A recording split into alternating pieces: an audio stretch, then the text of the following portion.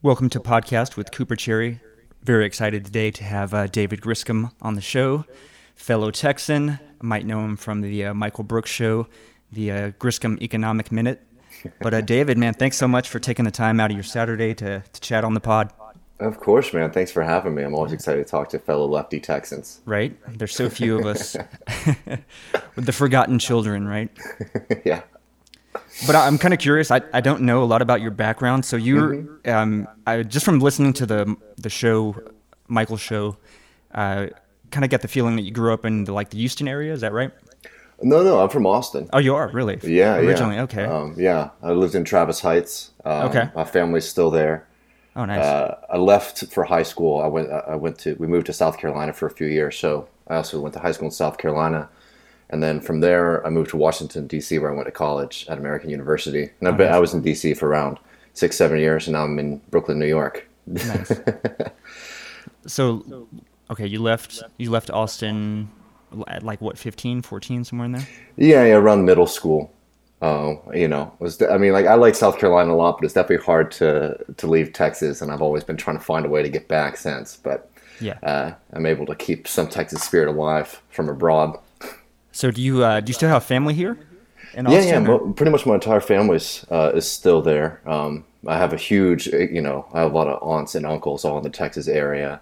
I grew up in the gay and lesbian community in Austin. My mother's straight, but my aunts are all, really great lesbian women. And Austin has a really thriving and lovely gay scene. So I sort of grew up in that community, which is a little bit different Texas experience than most. But in a lot of ways, it is any idea of what the quintessential Texas experience is probably not going to be true either, right? Right. Yeah, I grew up on a cattle ranch, an hour and a half southeast of Austin. And my parents were my dad especially is I don't know, I call them a Christian fascist, but they're evangelicals. Mm-hmm. So I have all that baggage on me. And I know that, yeah. Yeah, so I went to school at Texas State in San Marcos and awesome, yeah. Got my undergrad in English and sociology. And so through English, I was exposed to a lot of Derrida, a lot of post-structuralist thought and stuff. So that always had a very strong appeal to me. And then I kind of had a little bit of a libertarian sort of that too seeped in. And so that's, I think, kind of combining those streams is where I kind of find myself today as some type of an anarchist. Yeah. I mean, those developments are always interesting. I was always very frustrated with the Democrats and the Democratic Party. It never really spoke to me, even though my family was, pretty much, liberal Democrats for the most part. So I actually had a really embarrassing period of time where I was a Republican in high school, and that was my rebellion phase. But I got out of that pretty quickly, especially when I went up to university. It was right in the middle of Occupy. So I got radicalized pretty quickly through that, and a lot of left-wing socialist and communist organizing in Washington, D.C. But it didn't take much because my conservatism was pretty incoherent, and it didn't really take much for me to make the full flip into being a full-on socialist. But I think, that's something that's always interesting to me, though, because I was attracted to, the Republican Party, as goofy as it is to say, because as somebody who comes from a working class background, they were the only ones who sort of presented themselves in that light, while a lot, especially liberal politicians in the South, really represent the interests of doctors and lawyers. And I always felt that to be quite alien. So I had a really stupid way to deal with that frustration by becoming a conservative. But I think it's really important, when we're talking about, organizing, especially in places like the South, to recognize that, a lot of people who are Republicans, right, or on the right, they're not really that committed to the ideological underpinnings as much as it is sort of this is the party of, working people who get the shit done and take care of themselves and take care of their family, don't need anyone else's help. Yeah.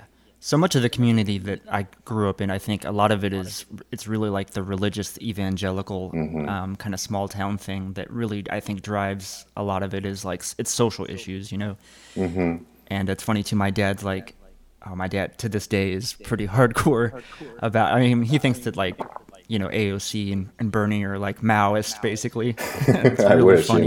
Yeah, seriously.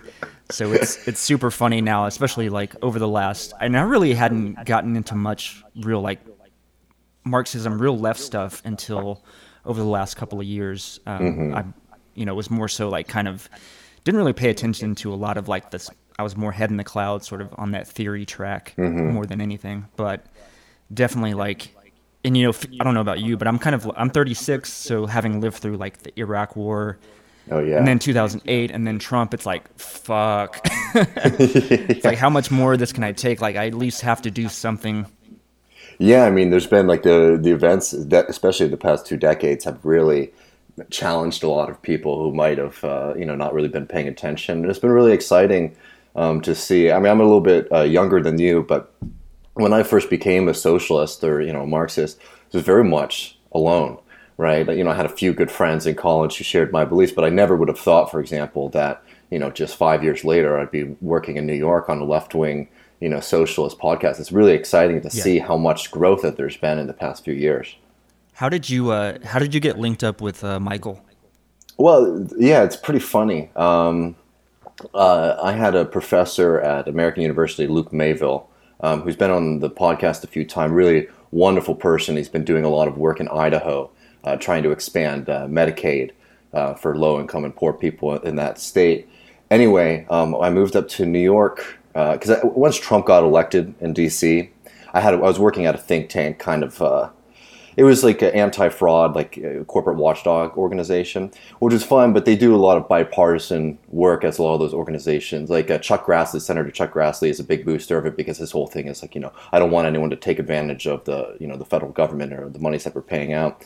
But anyways, when I was working there, when Trump got elected, and they were going to set up a meeting with Jeff Sessions. Oh God! Right, and I just sort of realized that I don't know if I can be a part of this anymore. So I packed my bags and moved up to New York, and I got in contact with my old professor Luke Mayville, who then introduced me to Michael, and Michael and I had a good conversation over beers, made fun of Sam Harris for a long time, and nice. Then I slowly started, helping him out with the podcast until it sort of became what it is now for me. Nice. An interesting trajectory. What I guess you lived in D.C. for a while, but what do you feel like as kind of coming from the South or Texas, South Carolina? Like, what's that transition like? Because I love the city, I love to visit, and I've thought about moving up, but I'm just like, I don't know if I could handle it. Do you mean to New York or to D.C.? New York, yeah, no D.C., no way. Yeah, I really like being here in Brooklyn. I mean, it's really exciting. There's so much activity that's going on, and that's really why I decided to move up to New York, because you saw, for example, the huge growth in the DSA, and you've seen the results of all that organizing now. With Tiffany Caban winning, for example, the DA office this week, obviously AOC, Julia Salazar. It's been really exciting to be a part of these like left socialist movements in New York. So for me, I had to come up here. Yeah. New York's an interesting place because there are people from all over. There's people who've been here for generations, and they oftentimes get forgotten. But a lot of people too are just sort of discovering the city for themselves and making their own life. I like it a lot. It can be a little tough to be from Texas, especially. And not being apologetic about it. Like, don't get me wrong, I understand that there's a lot of right-wing nonsense that goes on in Texas. But the last thing I think I need to hear is some person in New York just, attacking this entire state of people. And it really erases, they might have, the Republicans might have control of the state government right now, but, there's around 40-45% of people who vote Democrat. There's really exciting organizing going on in Austin, Texas, for example. And I don't like there's an attitude sometimes that I do come up against here. Where they just immediately want me to say, well, where are you from, Texas? And they're waiting for me to apologize for it. Yeah. And I'm definitely not going to do that. Right.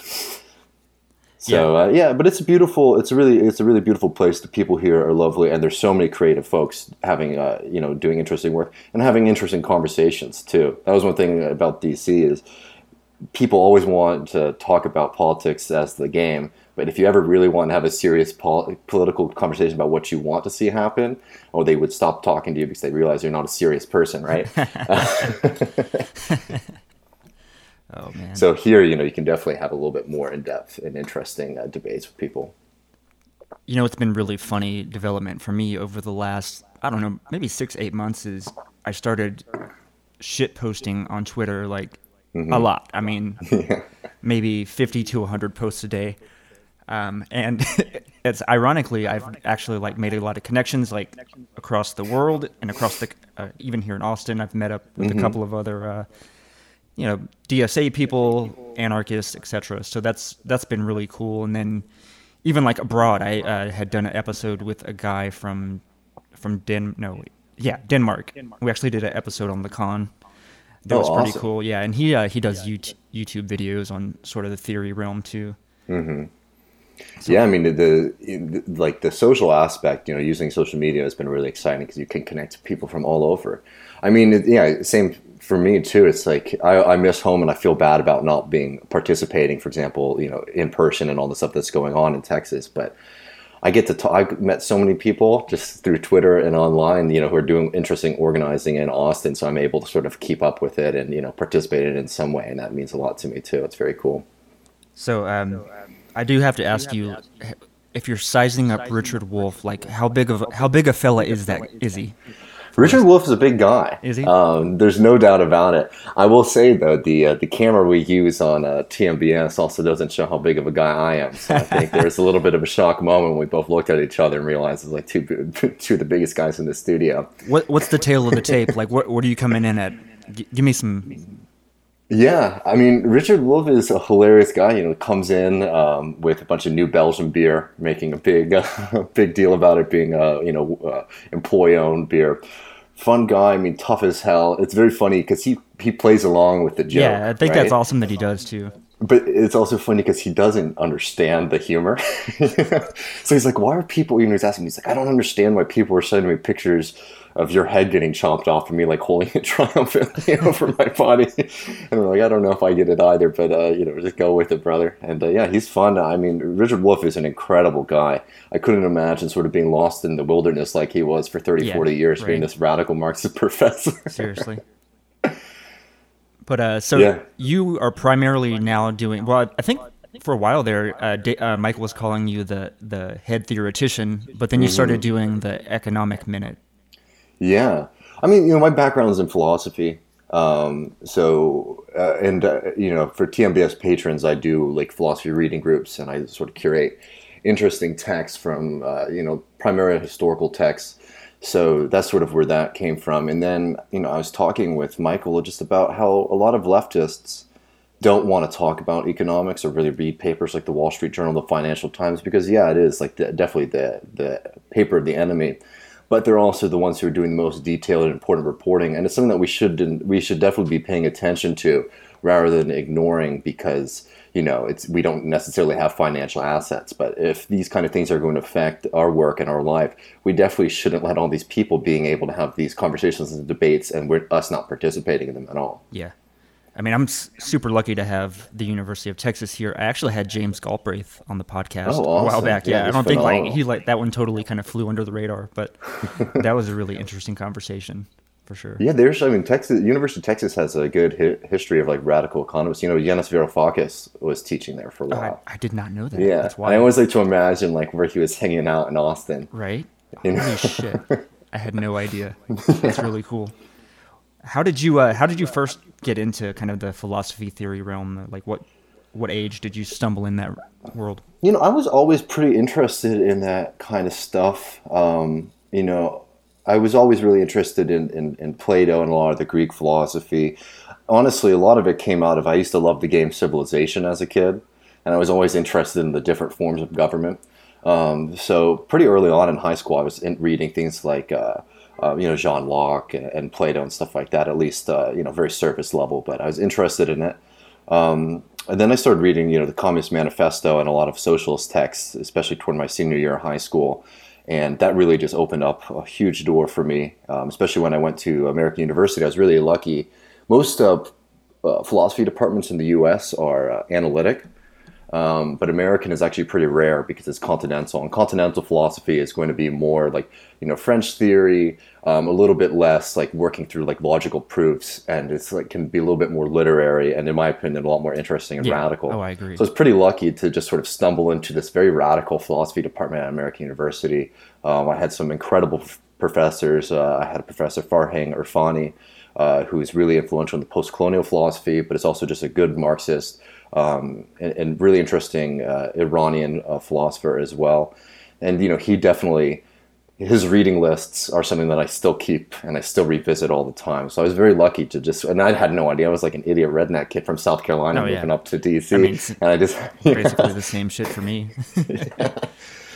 Yeah. but yeah, it was something that was really interesting. And then obviously Occupy was really important too, because people were really introducing a lot of different texts and ideas that I wasn't familiar with. So who's your jam? Like, give me kind of who are your kind of top maybe 3 or 4 Yeah. thinkers you Well, really enjoy. somebody who I don't read too much anymore was really important for me was Rousseau. Rousseau really was what started my Marxist journey for me, because his criticism of property rights really just changed my perspective, because you started to realize how arbitrary a system that we were Yeah. creating. And Rousseau has this argument about how we've created an artificial force that kills people, and he uses like this kind of thought experiment where, imagine there's somebody who's completely able-bodied, but they're an honorable person, they don't want to break the law, and they're starving. They could starve right outside of an apple orchard, but they wouldn't want to eat the apple from someone else's farm because they didn't own it. Yeah. And just realizing how stupid and ridiculous of a way the way that we organize our society really has massive effects. And then from there, I moved on to Marx, who is and continues to be very influential for me. Obviously, I very much have returned to Marx over everybody. I did go through a lot of post-structural theory. I was really into Lacan for a long time, but more and more I've just been returning to a lot more political economy, a lot of Marx. I've been reading a lot of Gramsci recently. I've also been reading Nikos Poulantzas. I don't know if you're familiar with him, but he's very interesting. Kind of ex-Leninist who became a democratic socialist, and I've been sort of reading about that because I still consider myself more of a communist than a democratic socialist, only because I'm not always sure philosophically what people mean by that. And I definitely throw my weight in, at least historically, in with the communist movement. Not obviously looking over like the horrors and the massive mistakes, but when I see people in in India like calling themselves communists, I say like those are my friends and those are my comrades, and I sort of try to situate myself in that movement. So yeah, reading people like Poulantzas has been really interesting in trying to find a kind of articulation for what democratic socialism means. But it's also interesting because I feel like Poulantzas is very divorced from the current movement as well. I don't think people who call themselves democratic socialists necessarily read a bunch of Poulantzas and now joined the DSA. Right. Yeah. I'm not try- even that yeah. familiar with. I honestly, from outside the Michael Brooks show, TMBS, I'm not. I've never even heard that name. There may be one friend I've got has mentioned Poulantzas before, but that's it. Yeah, I mean, he's definitely somebody who's becoming very popular now. A lot of people are reading his books. I mean, absolutely fascinating guy. But then also, I read a lot of Sartre, who I just love, even though he has really bad ratings to a lot of the philosophers that he works with. I sort of like that idea of freedom, of just interpreting it, someone else's philosophy however the hell you want. And yeah, so I mean, I definitely have a little bit of that French absurd tradition in me as well. Definitely, I really was only exposed to primarily Foucault and Derrida in my my undergrad, and so I had really hadn't heard much about Lacan. But now I've been fascinated. The last year or so, Lacan has been big on my mind, and like the theory of desire and objet petit a and all that kind of shit. But I still, it's like so difficult to parse through. Well, it's going to change the way that you watch advertisements, right? Talking about desire. And I mean, I like Lacan. I like theories that really like decenter truth and certainty a lot. I think that's something that can be very important. And I've gotten into fights with people because I'm not even particularly Lacanian anymore, but there's a lot of really cheap criticisms of Lacan. Some guy was coming at me about like Lacan like doesn't understand mathematics. And you look at somebody like that and you realize that they really aren't understanding why Lacan is using mathematic principles in the first place. He's not making an argument like, oh, this is proven through mathematics. He's using it as a metaphor to try to talk about the unconscious and try to traverse something that's very difficult to understand as an individual. So Lacan is definitely somebody who's absolutely fascinating. Lacanian Marxism is a sort of different beast and can get a little funky, I think. But like kind of Žižekian political philosophy, and I like Zizek, enough. But you start to wonder what is the political project Right. behind that a lot of times. Yeah, and I think that's the big question, like we were talking about for post-structuralist thought, which is more, I don't know, that's kind of really more so what drove me kind of down the anarchist vein more so than like Marxism specifically, although definitely got mad respect for Marx's political economy and that critique. And I would even say like, I don't know if I would say that I'm a libertarian Marxist, but that's in the stew, you know what I mean? That sort of thing. So it's definitely something I'm open to, but I haven't even read Marx, to be honest. I'm not going to lie. Yeah, I mean, there's a lot, obviously, with Marx, and he has a lot of different texts, and also went through significant changes in his philosophy. There's a real split between young Marx and old Marx. Young Marx was very idealist, and definitely was coming out of a kind of German idealist tradition. But there's a pretty radical break that you start to see in Marx. That's like the later, more mature Marx. That's like Capital. That's critique of the Gotha program. That's 18th Brumaire, which is a phenomenal text. If you're only going to read one Marxist text, that might be one that's definitely worth reading, because there you really start to understand Marx's political philosophy and his idea of history a lot better than you're going to get secondhand, because a lot of people find or mistake Marx and think that he's a determinist. He absolutely is not. He's very clear. He has a great line in the 18th Brumaire. He's like, men make their own history, but they do not do so on their own terms. So it's that yes, we're all free individuals and we make our own choices, and they could be good or bad, and they are going to have their effects. But also the table's already set, and there's going to be certain things that are going to be carried into any kind of political movement that you don't anticipate. And that's definitely, for example, the case in Russia, right? Which you have a very backwards, fairly right-wing reactionary society, and then you try to implement, socialism there, and you had a lot of the very specific conditions that are unique to the Russian experience. So it's not, it's not this idea that if you just read Capital, then you're going to be able to create, a utopian society all on its own, right? It's there's all sorts of political struggles that are outside of the economic realm, and Marx is very clear about that, actually. And I feel like it's unfortunate a lot of people don't recognize that in Marx's work. Yeah, it's funny that you mentioned, that specific quote, actually. So my very last episode I have, there's a friend of mine that lives here in Austin that's in the DSA, more of kind of an orthodox classical Marxist, and we did read this piece by Mario Kutahar, The Crisis of Dialectical Materialism and Libertarian Socialism. Really great read, and it's funny because it was pretty much exactly what you were just talking about. I mean, the piece starts off with that quote from the 18th Brumaire. Yeah, exactly. That's perfect then. I mean, that's the thing about Marx too, just if we're talking about it. A lot of people also think that Marx, for example, invented socialism or the communist movement.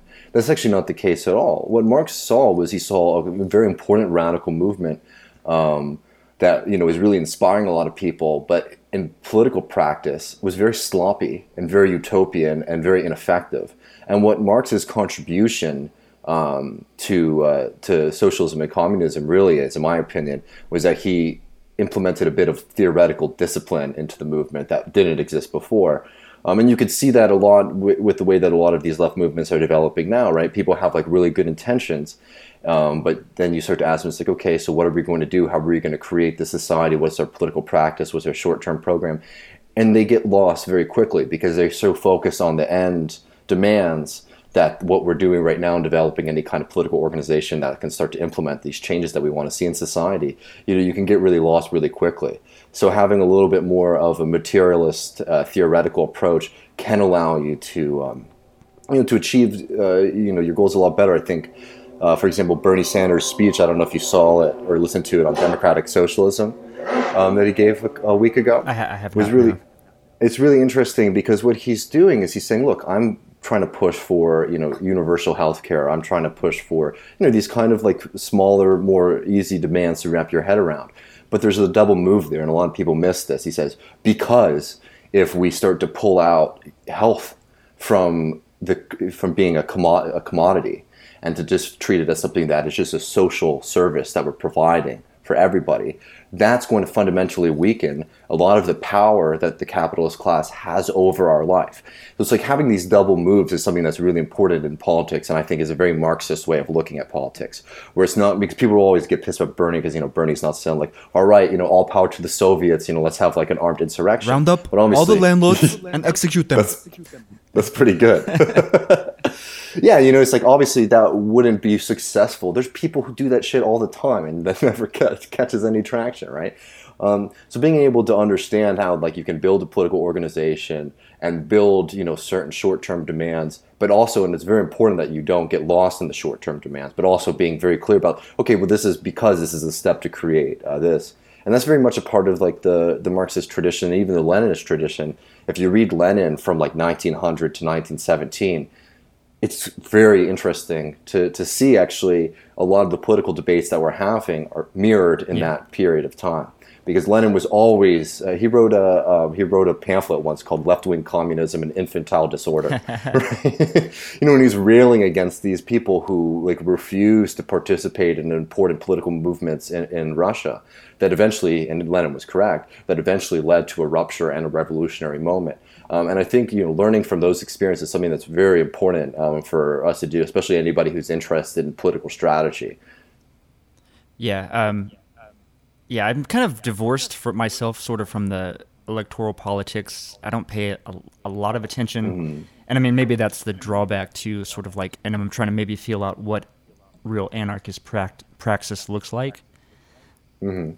And I think Michael makes a good point too on the show about like, yeah, we can, at the margins of society, like it does matter whom gets elected, ultimately. So I'm not one of those people that says don't vote or, tries to say that voting is supporting imperialism or anything like that. But it's like long-term wise, yeah, maybe in the short term, like let's help out the people that we can with some type of reform. But ultimately, we're not going to be able to reform the state. The bourgeois state's going to serve its own ends. It's got to be destroyed from without rather than within. And figuring out how to build that movement. Mm-hmm. No, I mean, I think it's definitely, again, this is something at least within the DSA that is something that's debated very regularly. And I'm always surprised because I do have a worry too sometimes that, these movements will just become co-opted by not just an electoralism, but just will become so systematized that they will cease to be, radical political movements and just sort of be like more of a special interest group for, certain social democratic demands, which are very important, right? Getting universal health care is massively important, but not having the kind of more radical socialist revolutionary bent to it. But I will say, and quite happily, that at least within the DSA, I think most people recognize, for example, that, the Democratic Party is the graveyard of many social movements. And the real success I think that we've seen with the DSA is that they're using that party as an instrument rather than as a home, right? So it's something that we can use because the way that we set up our elections in the United States is so rigged that you can't really be successful on the ballot without participating in the two-party system. That, okay, if that's going to be the case, they have this really open and loose party formation, and if we can use that and co-opt that to be able to get, so like in New York, Julia Salazar, who we just put on the New York State Senate, huge victory over a very like long-term entrenched Democratic politician. She's only been in the Senate for less than a year now, and was able to push a massive rent law reform in New York State, which is huge for a lot of people, really increasing rent stabilization, increasing rights and protections for tenants, etc. Not only is she doing that, but she did an interview with one of the real estate publications, and she was saying that I don't think that housing should be a commodity, right? So it's like these are the ways, at least in the praxis of the DSA so far, that a lot of people have been able, I think, to find that double move where they're not getting lost in electoral politics. I do think it's easy, and especially since I work in political media, it is easy sometimes to pay too much attention to whatever election's coming up and what's going on with politicians, because that's so much what our media has traditionally focused on. But I don't think strategically that's necessarily what's going on. I think that's a good thing. I mean, yeah, I think it's encouraging to see the DSA kind of get more popular and get some, achieve some victories, at least as like some type of move left. Mm-hmm. But yeah, I mean, it's fraught. I mean, it's dangerous, and I think I'm a big supporter of Bernie. I think getting him elected is something really exciting that we can do. Not even so much for what he'll be able to do as president, but because of what it's done for left politics in the United States just in the past 4 years. But I think at a certain point, people do need to dissuade themselves of this idea that Bernie Sanders is going to be able to become president, and then I mean the presidency for the most part is like the symbolic office of the bourgeoisie, and there's a lot of significant limitations to what we'll be able to do in power. And I think being prepared for that moment is something that people need to be thinking about a lot more as we're working on this, so that we don't get caught into a trap where if Bernie becomes president, but he's not able to pass all the things that we want to pass, that we just don't all become, we give up on politics, basically. Because, it's something that's very likely. There's an entire state apparatus which is very much geared to protecting capital, and is very much going to be an open rebellion against any kind of more radical changes. At the same time, though, I think it's important to recognize that the state isn't necessarily a reflection of the bourgeoisie, in the sense that the state is actually a very different entity. The state does have the interests of the bourgeoisie in mind, but I would argue more in the long-term goals of the bourgeoisie. Yeah. Right, so it's like the state is not going to intervene in any kind of bankruptcy case, for example, for large capitals. But as we saw in 2008, the financial crisis, they were more than happy to provide that money to prop up the system. So I think it's important, though, to recognize that there's a double move that the state is playing too, and it's not necessarily just the mouthpiece or the organ of the capitalist class. Yeah. I actually think that they're two very different structures, and understanding that's really important, I think, as we strategize. Yeah, and I think there's like a rupture in that. It's not unified. The bourgeoisie is not unified. Yeah, absolutely. Necessarily, but you're right. The trajectory is in the same direction. Because I guess the reason I bring that up is because we can abstract ourselves into inaction, basically. Yeah, true. Right? If we're like, there's this united bourgeoisie that controls the economy and the state, then it's like, okay, well, we're fucked, right? If we can recognize, actually, yes, they have an interest and they're pushing society in a certain direction, but it's not unified. It's not necessarily orchestrated by a few people. It's a lot of individual interests who are acting in a certain ways. One, because of ideology, and two, out of self-preservation. So we talked a little bit about Marx and young Marx. So I'm kind of curious. What have you ever fucked with Max Stirner? Not too much, to be honest. I mean, I'm familiar with it a little bit, but I never really got into that movement. For me, politically, I just found that the socialists and the communists were doing much more interesting stuff than the anarchists were when I was organizing in Occupy. I think Occupy was a really interesting, and I know it's a little different than Stirner, obviously, too. Because American anarchism is really fascinating, that it's been such a popular movement in the United States. That's like a radical movement for a long time. Well, at least a little bit more popular, I would say, for a while than like the socialist movement for a very long time. I do think it's starting to shift because there were a lot of issues with that kind of organizing in Occupy. I don't know if you were participating in it or witnessed it firsthand, but just meetings on meetings to decide what we would be able to discuss in the General Assembly at the end of the day, right? There were some issues between the kind of idealist goal of like a completely flat system of organizing and the actual material reality, which is that we had a shitload of people in a park and we needed to figure out how to move people and to do stuff, and everybody arguing constantly and not having a proper structure created a lot of issues. So for me, and this might be a mistake on my part, but for me, I've always been more interested, or at least drawn toward more socialist and Marxist ways of organizing politically because of that. I think that's a fair criticism, and in my last episode, we even talked about that too. It's like you haven't seen a lot of anarchist movements. You've mostly seen ML groups throughout over the course of the last 30 to 40 years have been the ones conducting revolutionary activity in large part. But I don't know. I'm very skeptical of any state apparatus. I don't know that I'll ever get off that kind of fear. And I do. I mean, I understand. I'm sympathetic to the orientation, at least, right? I'm sympathetic. I think it's important to have people, and I share that at least. It's like I am always worried about somebody who wants to be in power. Right. Yeah. I always treat that with a significant amount of skepticism. And I think too, even like, Bookchin would say, I mean, I think there's a libertarian spirit in the American character, and it's a unique spirit. And I think tapping into that and making people realize that, there's more to freedom than just, opening their eyes to how basically the private state, right? Capitalism is a threat to their liberty just as much as an oppressive bourgeois state can be. Absolutely. I mean, have you ever read, if you ever read Sartre, I mean, a lot of his political work and philosophical work is all about the question of freedom. And it's fundamental, actually, to to Sartre's political philosophy.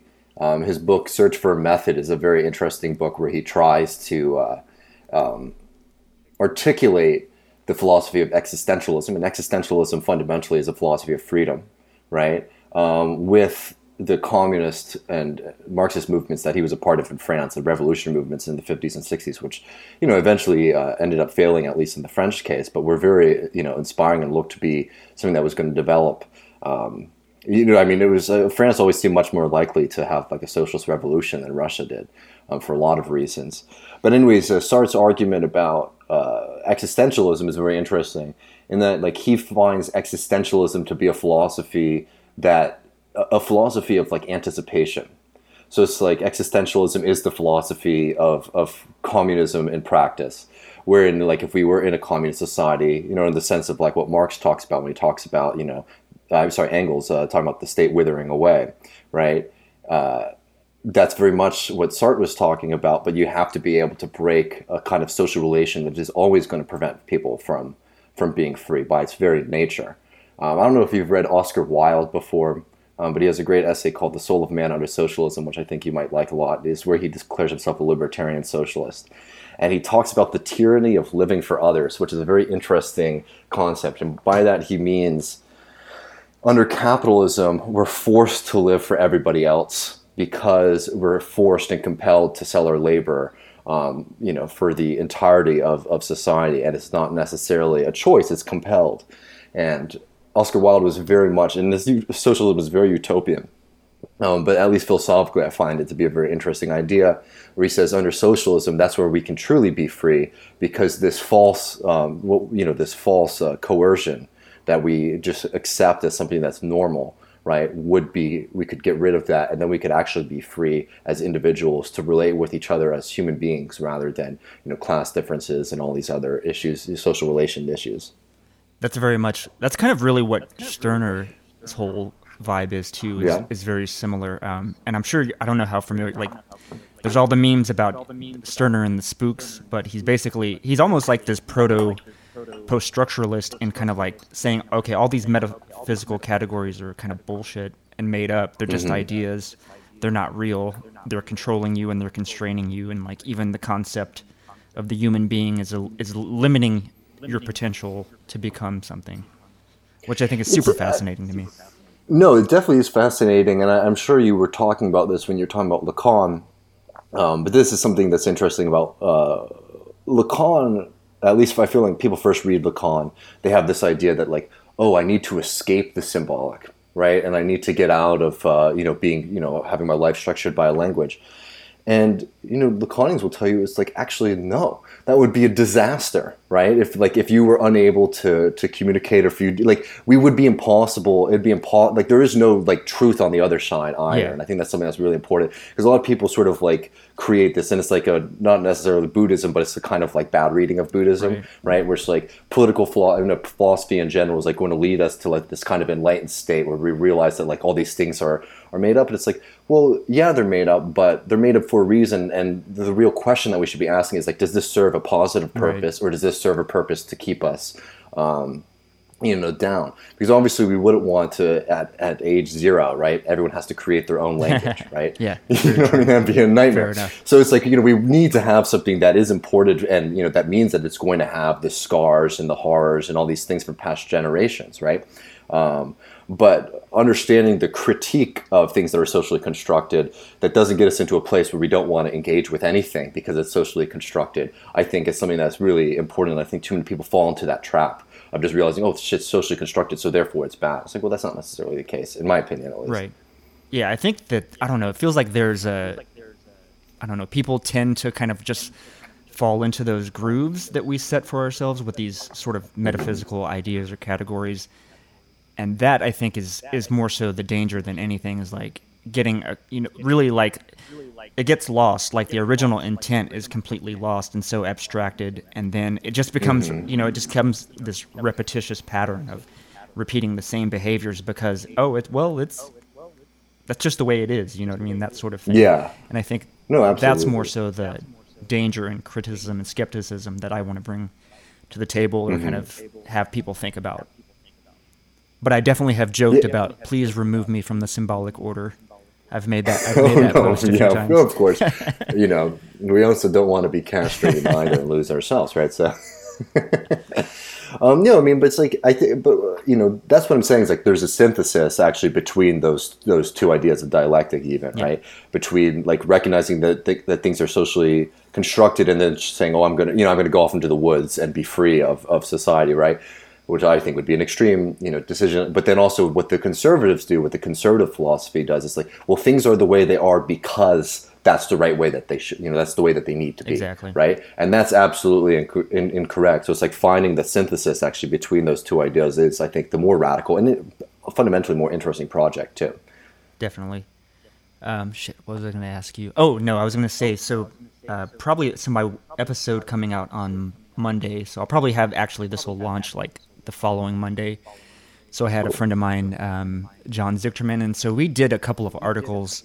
One was Stirner and Deleuze on anarchism, and then a companion piece on Lacan that I'm releasing on Monday that I think would be a pretty interesting listen, because we kind of are discussing this kind of same shit and trying to figure out that same sort of thing. That sounds really interesting. And then I think it was funny too, because I even made the point there that with Stirner with his spooks the spooks are almost, or wait, no, Lacan with desire being a sort of a spook in itself, right? Yeah. I mean, it's absolutely, I mean, that's the moment, I think, when you read Lacan, is you realize you don't want what you think you want, and that you realize that satisfaction in that way is always going to be impossible. There's a moment there where I feel like, at least the first time I came across Lacan, I was like, holy shit, like I'm very much, my mind was wrong. But then you get into this weird moment. It's like, can I enjoy, this activity? Like, can I enjoy like this video game or whatever? Or do I have to treat it as like a dream in itself, right? Because does that liberate me in any way? And I don't think that that's necessarily the case either. I mean, I don't know. It's like understanding the role of desire in politics does get really interesting, because you realize how irrational a lot of our political behaviors are too. I think Trump's a great example of like a real kind of desire-based politics for a certain group of people, and like it definitely plays into a lot of fascist. It's very easy for fascism to use this impossibility of what Trump is trying to sell to people, for example. We can all hear that what he's promising his voters is not something that he could even really put into practice. But just signaling to like that desire for people is very motivating for a lot of people politically. And trying to find a way to create a proper left desire, I think, is something that we really need to be focusing on a little bit more. I think the left is often way too doom and gloom. I don't know if you're familiar with Alexander Cockburn, but he was a really great radical writer and journalist in the U.S. He founded Counterpunch with Jeffrey St. Clair. And he was always on, a need for kind of more optimism in left politics, because if you go to a left-wing meeting, it's just like, right, yeah. It's like the fascists are in power and we're in a system of wage slavery, and the U.S. imperial machine continues to rove and win victory after victory. It's like, join the Communist Party. Right. And it's like, okay, that doesn't sound like fun. So I think like having a little bit of more optimistic and happy, having a kind of utopia, I think is important. Having a politics of a bit more optimism, I think, is something that we really need to reclaim and develop a little bit better on the left in the U.S. Because as you were talking about, talking about the individualism of the U.S., I also think that culturally, we do have an optimistic bent to us. And I think trying to tap into that is something that we definitely need to be creating. It's very exciting to be participating in left movements right now in the U.S. just because I'm excited to see the kind of form that left socialism and left, Marxist theory is able to develop over the next few years, just to see at least culturally the kind of bent that it will take to these ideas. I think that the concept of a left desire is really fascinating to me, and to me, maybe you just articulated why Lacan has been so fascinating to me, is because I think there is that psychoanalytic element to this whole fascist thing, right? There's something there. I can't quite parse it out, but there's something weird that I don't think that any other theory is really getting at, that kind of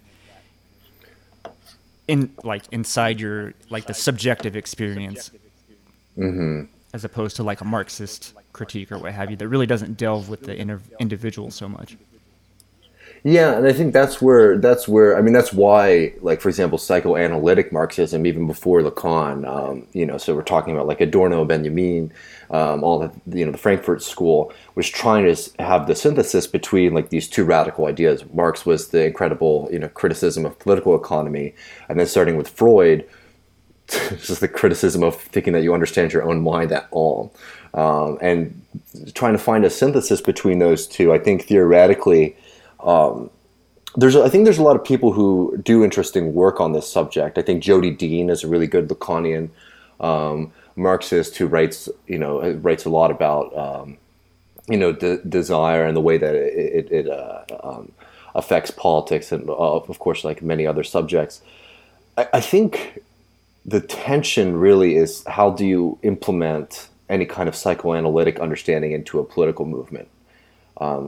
Political education obviously can be a part of that, but I'm not 100% sure, at least, other than, I guess, strategizing with that in mind. But I think it's definitely, it's just, the reason that I've sort of veered away from it in recent years is that I just wonder how much it can affect mass movements versus me as an individual, because it might help me understand myself and understand politics a little bit better as an individual.